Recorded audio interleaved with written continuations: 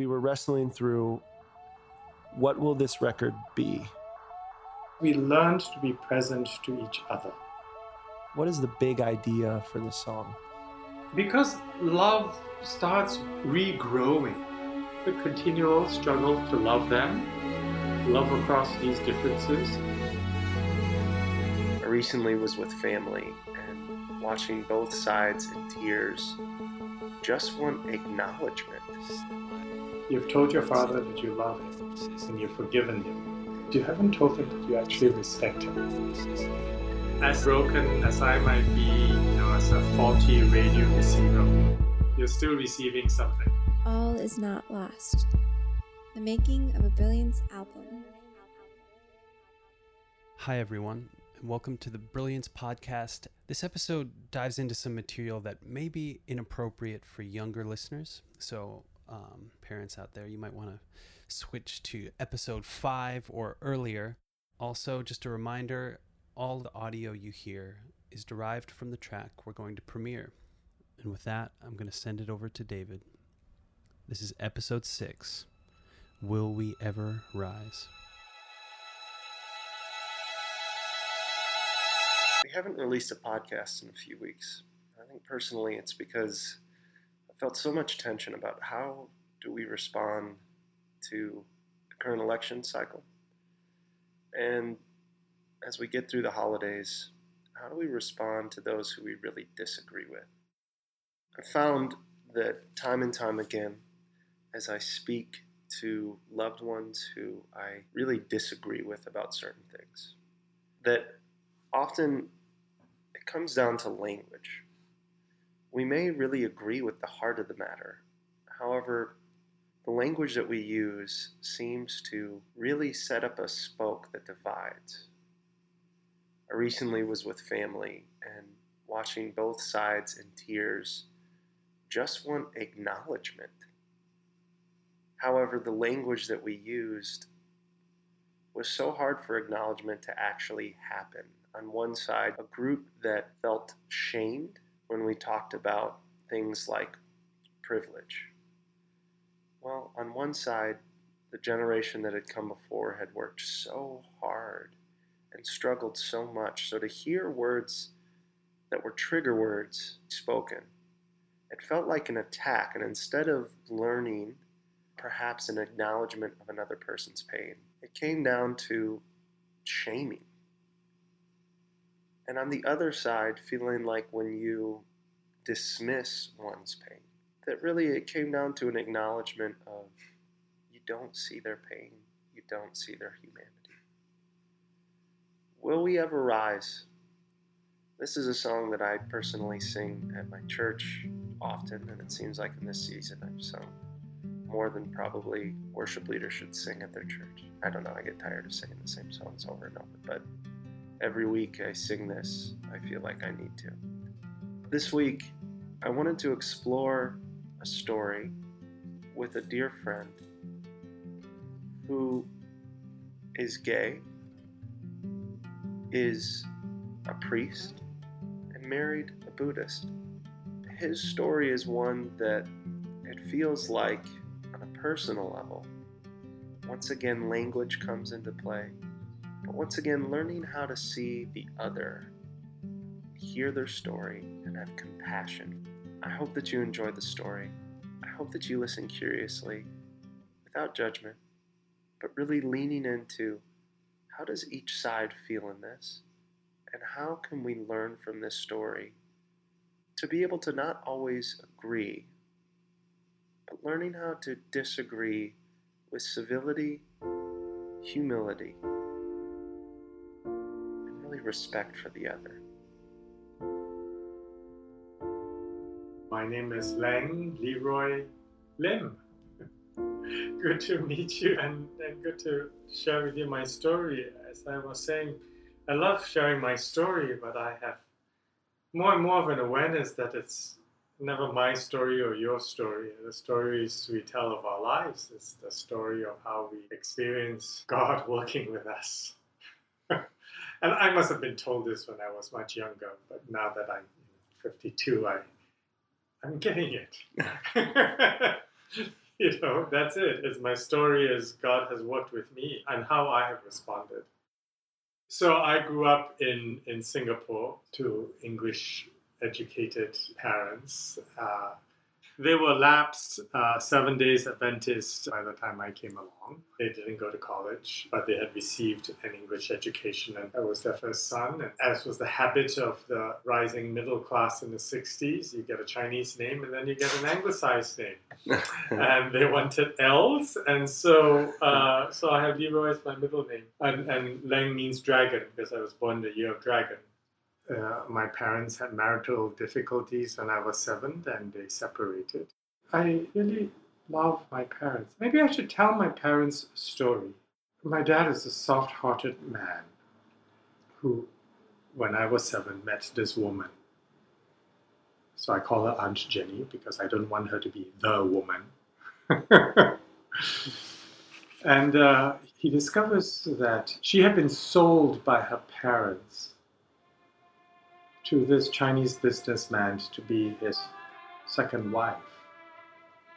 And so, that's outrageous, and actually still outrageous that even happened in the 1960s, and has a soft spot for her and befriends her. Well, the old man finds out and, of course, is furious and comes to my home and wants to punch my father or something like that. And that's how my mother finds out that he has an affair, but actually nothing had happened. So she throws him out, and Jenny's thrown out, and so both of them are homeless. So then they get together, and then they start a family of their own. And I have 2 half brothers, and her story is really sad because she had 2 daughters and 2 sons by this man, and he kept the sons and threw her out with her daughters. I mean, just the most hateful sort of stuff. So my dad's life is in tatters. Jenny's is, my mom is, mine is. It's just all this stuff. And then they become Christians. And then it's Jenny who says to my Auntie Jenny, who says to my father, now that we have become Christians, why don't you go back to your first wife? Right? So he goes back to my mom. And then they have a discussion and they say, well, Jenny is uneducated and doesn't have a profession. How is she going to live? So in Singapore, there's this system where the government gives you public housing that you can buy, but you can only buy it as a family unit. So you have a married couple. So this is where my mom and dad decide to get a divorce. Because they actually never divorced. They'd only been separated. They decided to get a divorce so that he can marry her and get her the housing. Then now they've cleared up all the papers and they're actually now legally remarried. So that's how they're sorting this thing out. And so as an only child and quite lonely, had a more introspective bent. And someone, actually a teacher in my grade school, gave me a storybook, and it was a Christian storybook, meaning it was Christian fiction. But in it was a boy who was lonely as well, who was presented the gospel by a neighbor who was known to be a witch. She was just a lovely old lady who shared with him the gospel and said that Jesus is there to be his friend. And so he said the sinner's prayer, and I repeated along as the reader, but also as a participant in that story. And simply remembered bursting into tears and feeling the incredible befriending of God in me.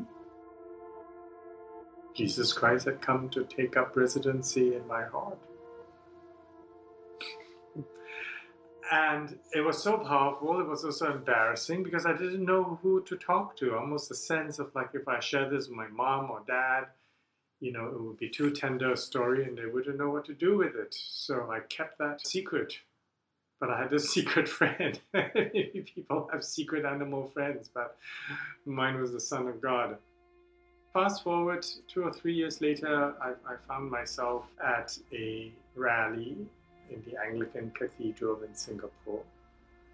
I think I went with my mom. She had a chronic ailment. She wanted healing. I went.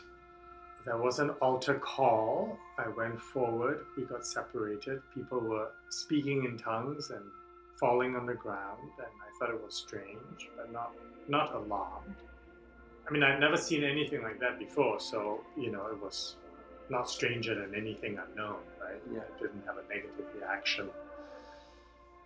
And I remembered going up to the bishop. He was the bishop. He was charismatic, within the charismatic movement, and he didn't even listen to what my prayer request was. He just laid hands on me and prayed, and oh my gosh, I felt this fire, electricity, warmth throughout my body. It was frightful, not frightening, just frightful, but delicious. And bam, my knees buckled and I'm on the ground in what I now call ecstatic joy.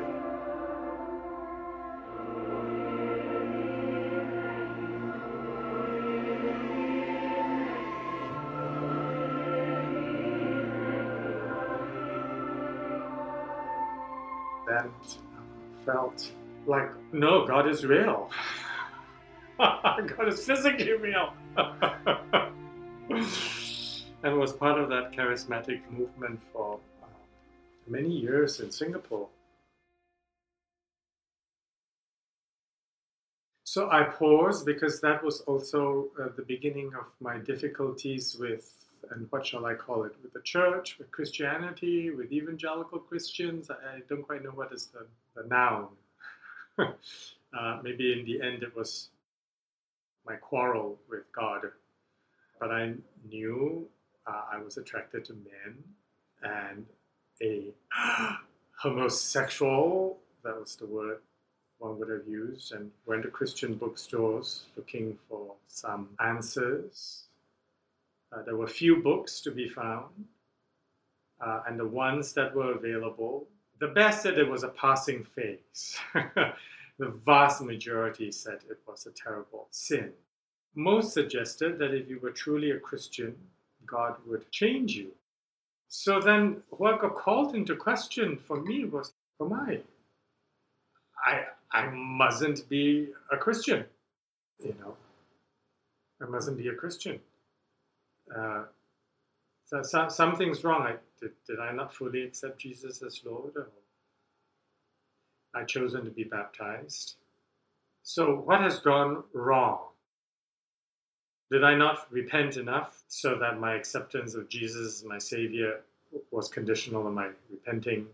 And then all the confusion, is my repentance a good work I'm supposed to do? I thought faith saves, not works. So does repentance become a kind of work?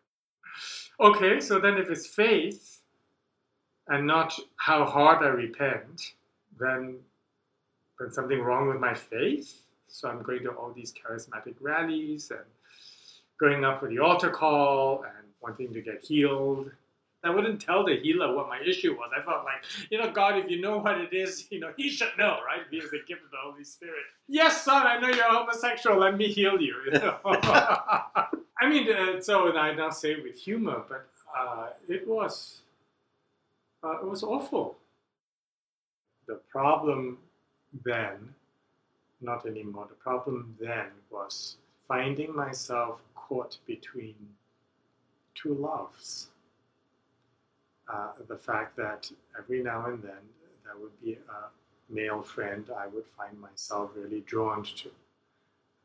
And I would say, yes, attracted, certainly there was sexuality, but it was not just that, it was drawn to. I wanted to be closer, I wanted to be connected to my heart. I think we forget how much young people of whatever orientation, when they're young, it's the beginning of love that they feel. That's what's so traumatizing. It's not just that you're horny, it's that it comes with a heart opening and you don't quite know what to do with that.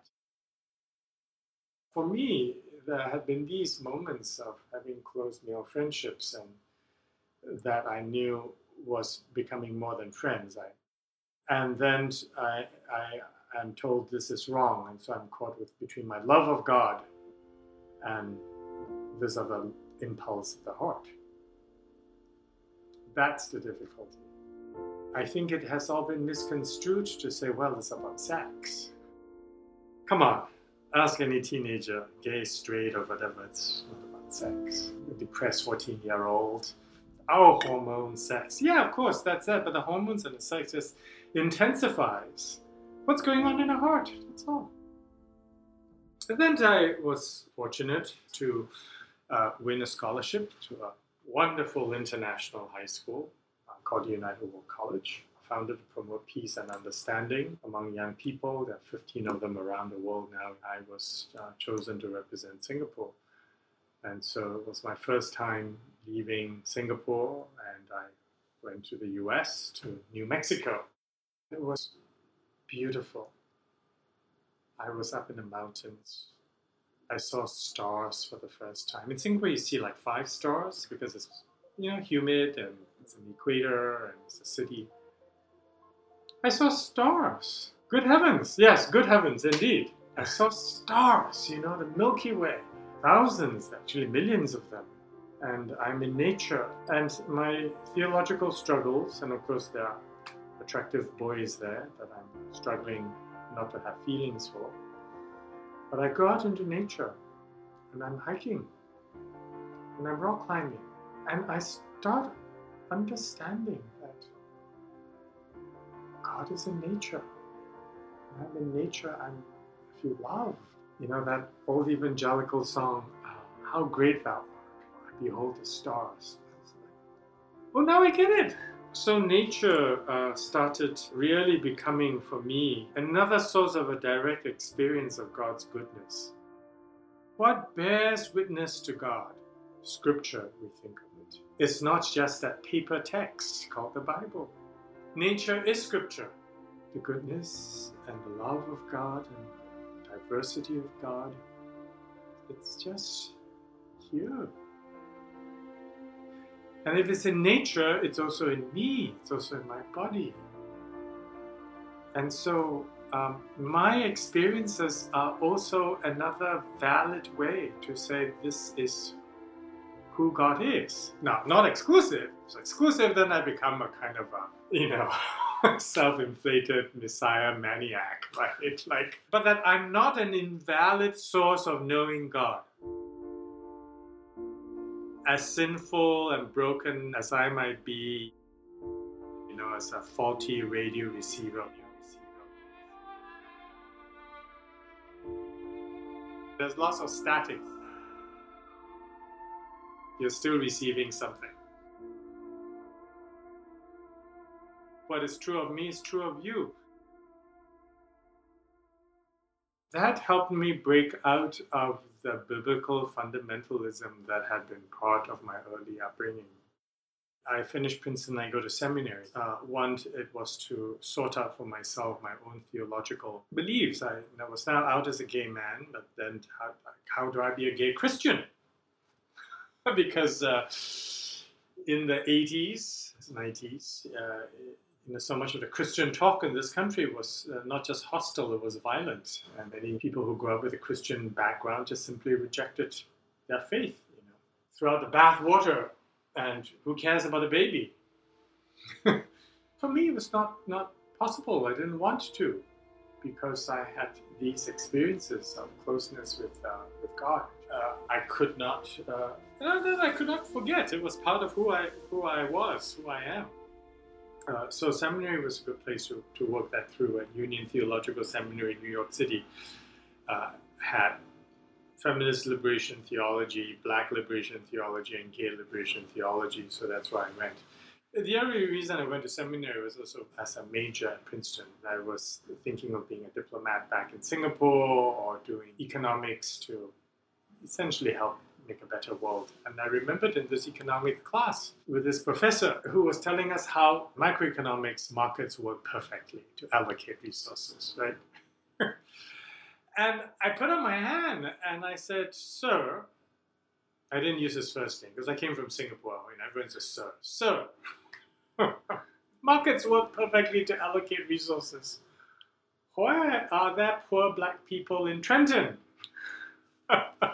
And this was not a naughty question. I'd just come to the US and this was my 3rd year. Not into the whole, US dialogue around racism. This was just a foreign student, international student, just perplexed, right? Taking a train to Trenton, and you see like, my goodness, this town is terrible. It's not like Princeton, New Jersey, right? And it's poor, and they're black. And why are there poor black people? It's not a racist question about like, is there something wrong with black people? It's just simply a question of, in this society of yours, I see that you have black people and they are poor. And you tell me that your market works well. Why? Innocent question. And he said, oh, young man, we are positivists in this class. For your normative question, go next door to the religion department.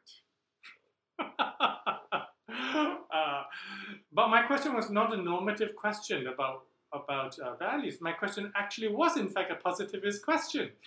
In fact, why do you have a class of people who are poor? What does your economics say? Anyway, he didn't answer my question. The economics department didn't. I went over to the religion department, and Cornell West was there as a professor. And I started taking courses in American history and philosophy, and read Emerson and Du Bois, and Frantz Fanon's The Wretched of the Earth, and started looking at racism and colonialism and reading liberation theology. That was where my Christian faith came alive for, it must be the third or fourth time. I think throughout one's life, this flame that God gives us at, however you want to call it, when you receive Jesus, or at baptism or confirmation, whatever you name your first moment, we get to have a new log put in. And for me, the new log was reading the gospel where Jesus is in solidarity with the poor and the marginalized and the heartbroken and the oppressed and the shamed and the outcast. The materialism that has been a blessing of American society. And it's a mixed blessing because that has come partly from exploitation, but still we're blessed to have good things. Materialism ain't gonna make nobody happy and right with God. On the other hand, if you don't have the basics, you're going to be deeply unhappy, and it is a right for every human being to have access to some of the basics, and we can't agree on that in this country. The secular left or even the secular right has no space for the transcendent. And evangelicals hold that gem, but they get so preoccupied with their anxieties about sex, good heavens, and gender. Let's loosen up. You can still be in love with God without getting all twisted up over that. But the other parts where, to have an experience of the transcendence, that this life is not just a materialism, that no, it isn't just about me winning over you. We are called in our baptism to be new creations, to have economic relationships with each other that are wholesome and not based on exploitation. You can be exploitative while still being legal. Let's get that clear. We have a lot of legal exploitation going on. America can be a light upon a hill, but it's got to be a different kind of a light in a different hill.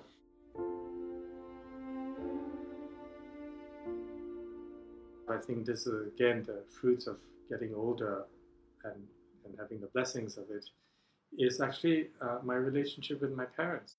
When I chose to come out to them, I swore I would come out to them before I turned 30. So the moment I turned 30, I told them. It was incredibly difficult and horrifying for all of us, because my dad brought out the Bible, turned it to Sodom and Gomorrah, and started quoting scriptures at me, while my mother chased me around the apartment trying to lay hands on me in order to exorcise the demon out of me. And it's comical to think of it now like a terrible B-grade movie. But at some deep part, it's awful. I chose to individuate, meaning I chose to be myself. That's for my own psychological health. So I didn't see them for 7 years. And that did a very important work of being myself. But as Rabbi Friedman suggested, one should differentiate, but one should also stay connected. So I did stay connected, meaning I did not choose to cut off. And they, to their credit, did not disown me. Their persistence on trying to change me and bring me to reparative therapy came out of love, but really, really misguided. We had a few encounters where they have changed over time, in part because my partner of 21 years is just a lovely human being, and I think they could not help themselves but realized like he was a good guy, just that he was a guy. and they came to our wedding, although they said, oh, we are Christians, we can't condone this. So I said, well, come for the party then. So they came, and then the ceremony was taking place. So they said, we'll come to the ceremony, but we can't bless it. So I said, okay, fine. Then you sit in the back row. So they tried hard. I want to describe the kind of evangelical my parents are. They are not college educated. They love the Lord. They read books which I think they shouldn't read because it just narrowed their minds. But I also saw that it gave them hope, right? So it's complex, They gave them some kind of hope. My dad said, I have to talk to you before I die. One thing. I said, what? What one thing? And he said, God made Adam and Eve, not Adam and Steve. I said, yeah, okay, good. I know where the phrase comes from. You've been reading those books. This is my father completely upfront. And rather than get defensive, I thought, let's get into inquiry. And I think I understand where he's coming from. So I said to him, well, let's talk about the nature of God then, rather than the nature of human sexuality. Who is God? So I said, if God is creator, is God also creative? So God is creative. So God has created our hands for what? We eat with it, we write with it, we care for babies with it. Okay, yeah. Can we also kill with it? Yes. Many purposes to our hands. So God created us with mouths. What are mouths for? Eating, yes. Okay, speaking, yes. Well, what about kissing?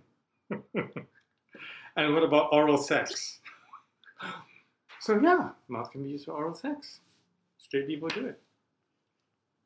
So I said, okay. Same thing with the anus. Yes, for defecation. It also has lots of nerve endings. It's pleasurable and it's a sex organ. And hey, it's not just gay people, straight people too.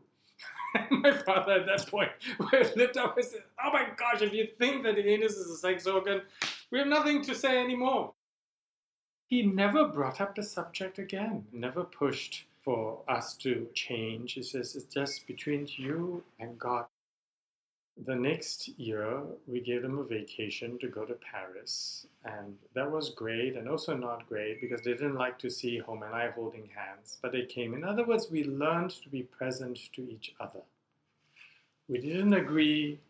We still had these outbursts of pain where they would say something and I would react. I would say something and they would react. And so we learned not to talk about some things that were painful. Like they would ask me, so do you believe, so you have all these Buddhist images, gosh, you go from being gay to having Buddhist images, that's idolatry. I'm like, okay, we can't go there. But can we just be present with each other? And so the great gift that God taught us was, okay, we can be present to each other. We can still enjoy each other. There are ways to love each other. Because love starts regrowing. My dad asked me to go with him to Nepal. So he's been a missionary to Nepal for 25 years. Now, my dad was the man who failed to launch. And he started working as a janitor. And so he lives off my mother's pension. And then he works as a janitor. He works as my janitor, although I can very well give him an allowance. He doesn't need that, but he wants to work as my janitor to clean up my apartment because he says, I want to take money to give to my sons and daughters in Nepal. Now, I'm not converting people who have their own religion. That's my own philosophy. But my dad wants to do that, and so it's like, great, go do it. In other words, grudgingly, I'm admiring him.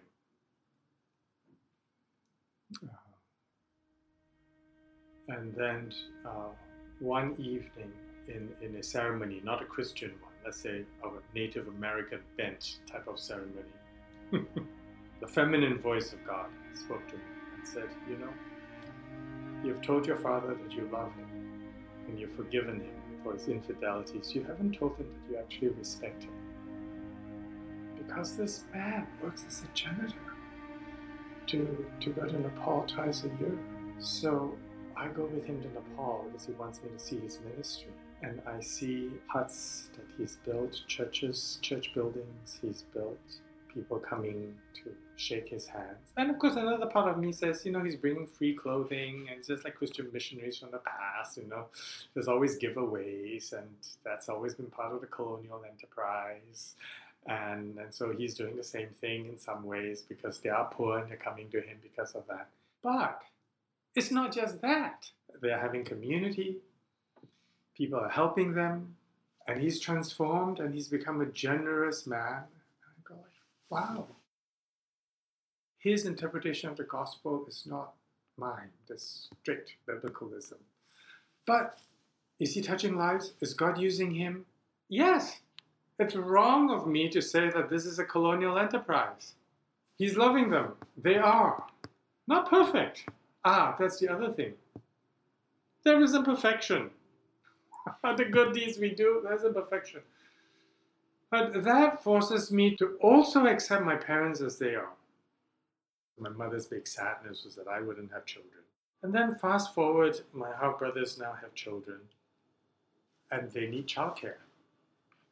And my mom is taking care of them. And so this is my mother with whom I've struggled. I'm an only child for so long. And I just realized she's full of love. I don't like her theology. I think part of it is just wrong. But I like the practice of her life. I like how she's practicing her life. And of course, what we're talking about here with Christianity in this country is everyone's obsessed about Christian orthodoxy, meaning what is a right belief. But the Jewish roots of our faith is orthopraxy. What are the right practices? And not only just orthopraxy, we might just call it orthogeography. God is actually calling us to find ourselves in the right place. Not the right belief or necessarily the right practice as in hand washing. How do you find yourself in the right place? In the right place with you and God, in the right place with me and you. And my parents are now in the right place. And that's been a big teaching for me. So I go with them to the New Creation Church because my mom is very happy when I go with her to church. Do I like the church service? No, the music is too loud. I don't like this bangy music, and I don't like a theology that's just all, But that's okay. It's not wrong, you see. There's so many other ways God speaks to us. They find my Episcopalian service old and dull, and yeah, it is kind of old and dull. The thing now is, how do we enrich each other? How do we grow each other? And each other, I mean progressives, liberals, evangelicals. Church in Singapore is a mega church, right?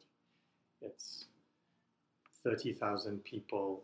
They like it, and they say, we like it so much because Pastor Prince keeps on telling us, it's grace, it's grace. And they finally get it, I said, why didn't you get it before when I was telling you? They said, well. And so I said, what do you think about, my being gay? I said, it's up to you and God. And I think that's a theologically honest thing. So my parents are visiting us last year. For my father's 80th birthday. And my husband home says to them, I haven't called you mom and dad. I called you by the Asian term of reference, uncle and auntie. I want to call you mom and dad. And dad says, well, if you call me mom and dad, then what do I call you? Son-in-law? But then I don't have a daughter. I have a son. But you can't be a daughter-in-law because you're a man. Okay, so it's only a man and wife can be married. And so we start going round and round in this spiral of no gay marriage. And so we've been down that road so many times about what the Bible says about that. But then I asked a different set of questions. I said, so if I were to die, and I have a really modest apartment in Singapore that belongs to me, the laws in Singapore wouldn't recognize our marriage. So it would flow to you, my parents, as next of kin. So what would you do with that? And he said, oh, we'll keep half, and the other half we give to Home. Home's my partner's name. Like, wow. So then I said, and if I were to fall ill in Singapore, where my US will, where power of attorney doesn't apply, so you now have to make decisions for me as my next of kin, what would you do? And he said, Home makes the decision. I'm too old now. I'm at the end of my life. He's been close to you. He wouldn't use your partner, your couple, You're both so close. He's the closest person in your life. He makes the decision for you. Wow. So I'm sitting back going like, they're just not going to use the words, but they recognize the reality of what's going on. So finally we ended the dinner. Okay, I call you son. You're my son in Christ. I have so many sons in Christ. And Home says, great, I'm your son in Christ. And that's it. And we're not going to talk about gay marriage and gay sex and, what the Bible says. Because, where is Christ? Christ isn't my dad. This guy who really wasn't a great father when I was younger and made all these mistakes and, was too young to be a father. We all probably realize that. and then, he's humble enough to turn his life around. And the reality is that that's Christ at work, because that's a man trying to love, right? And then I think he's recognized that in my life, the continual struggle to love them, love across these differences, and that Home and I have been supporting each other for 21 years, and that's love. Ubi caritas Deus ibi est, from monastery at Teze, where love is, God is present. And this is what we mean by the Incarnation of Christ. And Jesus was born in a stable full of, am I allowed to use the four-letter word? Shit, Yeah. And so in the shit of our lives, God is there. Born in shit. Right? In the thing itself. Not hovering above. Engaged. And that's what we mean by incarnation.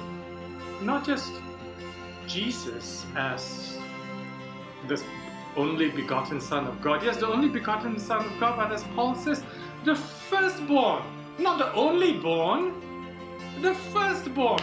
So we are the secondborn and the thirdborn. To me, that's the evangelical message. Christ is born, all is not lost.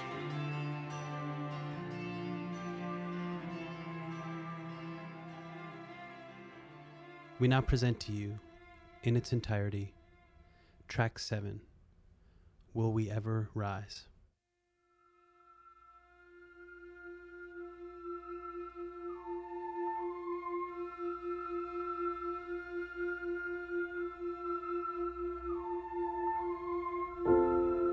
Will we ever rise? Will we ever rise above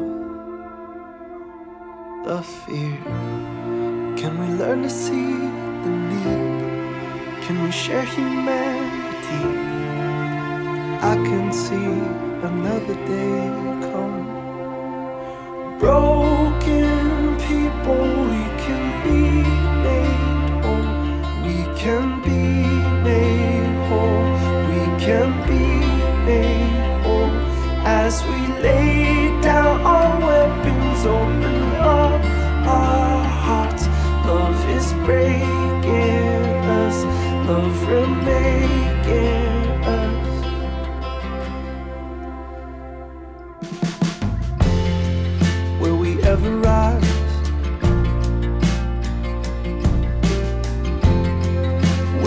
ever rise above the hate? Can we learn another way? Forgive as you forgave. I can see another day come. Broken people, we can be made whole. We can be made whole. We can be made whole. As we lay down our weapons, open up our hearts. Love is breaking us. Love remains in us. Come heal now. Take away the blindness, so we can see what we were meant to see. We feel like devastating darkness. Oh, I can see another day come. I can see another day come. Broken people, we can be made whole.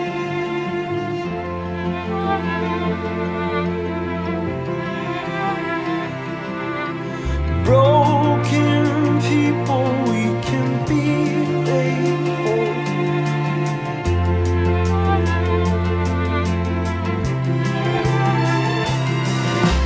Broken people, we can be made whole. We can be made whole. We can be made whole. As we lay down our weapons, open up our hearts. Love is breaking us. Love remains in us. Will we ever rise?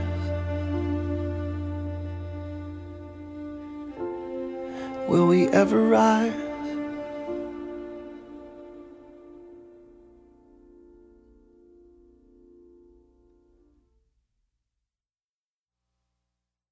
Thank you for listening to our podcast. You can learn more about our new album on our website, thebrilliancemusic.com. Please be sure to follow us, The Brilliance Music, on Twitter, Facebook, Instagram, and subscribe to our YouTube channel for album videos. We also would love to address any questions you may have and would love to hear about what you think about these songs. So email us at thebrilliancemusic@gmail.com. Also, please subscribe to our podcast and rate it on iTunes. Share with your friends, neighbors, loved ones, or anyone who will listen. It's your support, whatever that means for you, that makes it possible for us to do this, and we're grateful. Until next week, this is John Arndt, signing off. This podcast was produced by John Arndt and David Gunger. All interviews conducted by David Gunger. Editing, sound design, and mix by John Arndt.